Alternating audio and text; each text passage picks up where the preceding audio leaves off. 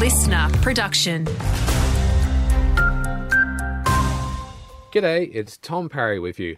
Police aren't too thrilled after pulling over a driver in Naracoorte over the weekend. Andrew Shao explains why. A 77-year-old man's been stripped of his licence for 6 months and his car impounded for 28 days after police caught him drink driving in Naracoorte on Saturday. Officers stopped the Holden Barina sedan on Robertson Street, the driver allegedly blowing a positive result of .112. He'll also be summoned to attend court at a later date.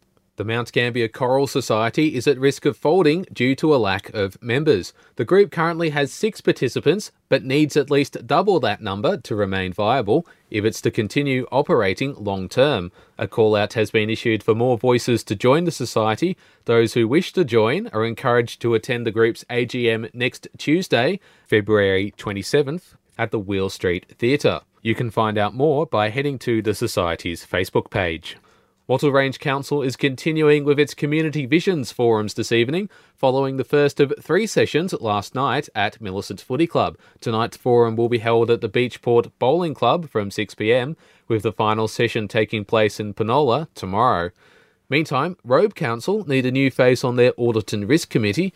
It helps provide independent assurance and advice to Council when it comes to accounting, financial and risk management, among other areas.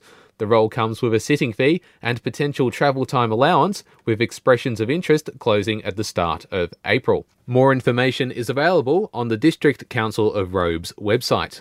And we can expect a late summer hot spell on the Limestone Coast as the state cops some low-intensity heat waves. Mount Gambier is expected to reach 36, which is 10 degrees above the February average, while other parts of SA are expected to reach as high as 40 over the next few days. It's prompted a reminder from the Weather Bureau to watch out for the very young, older people, and those with medical conditions.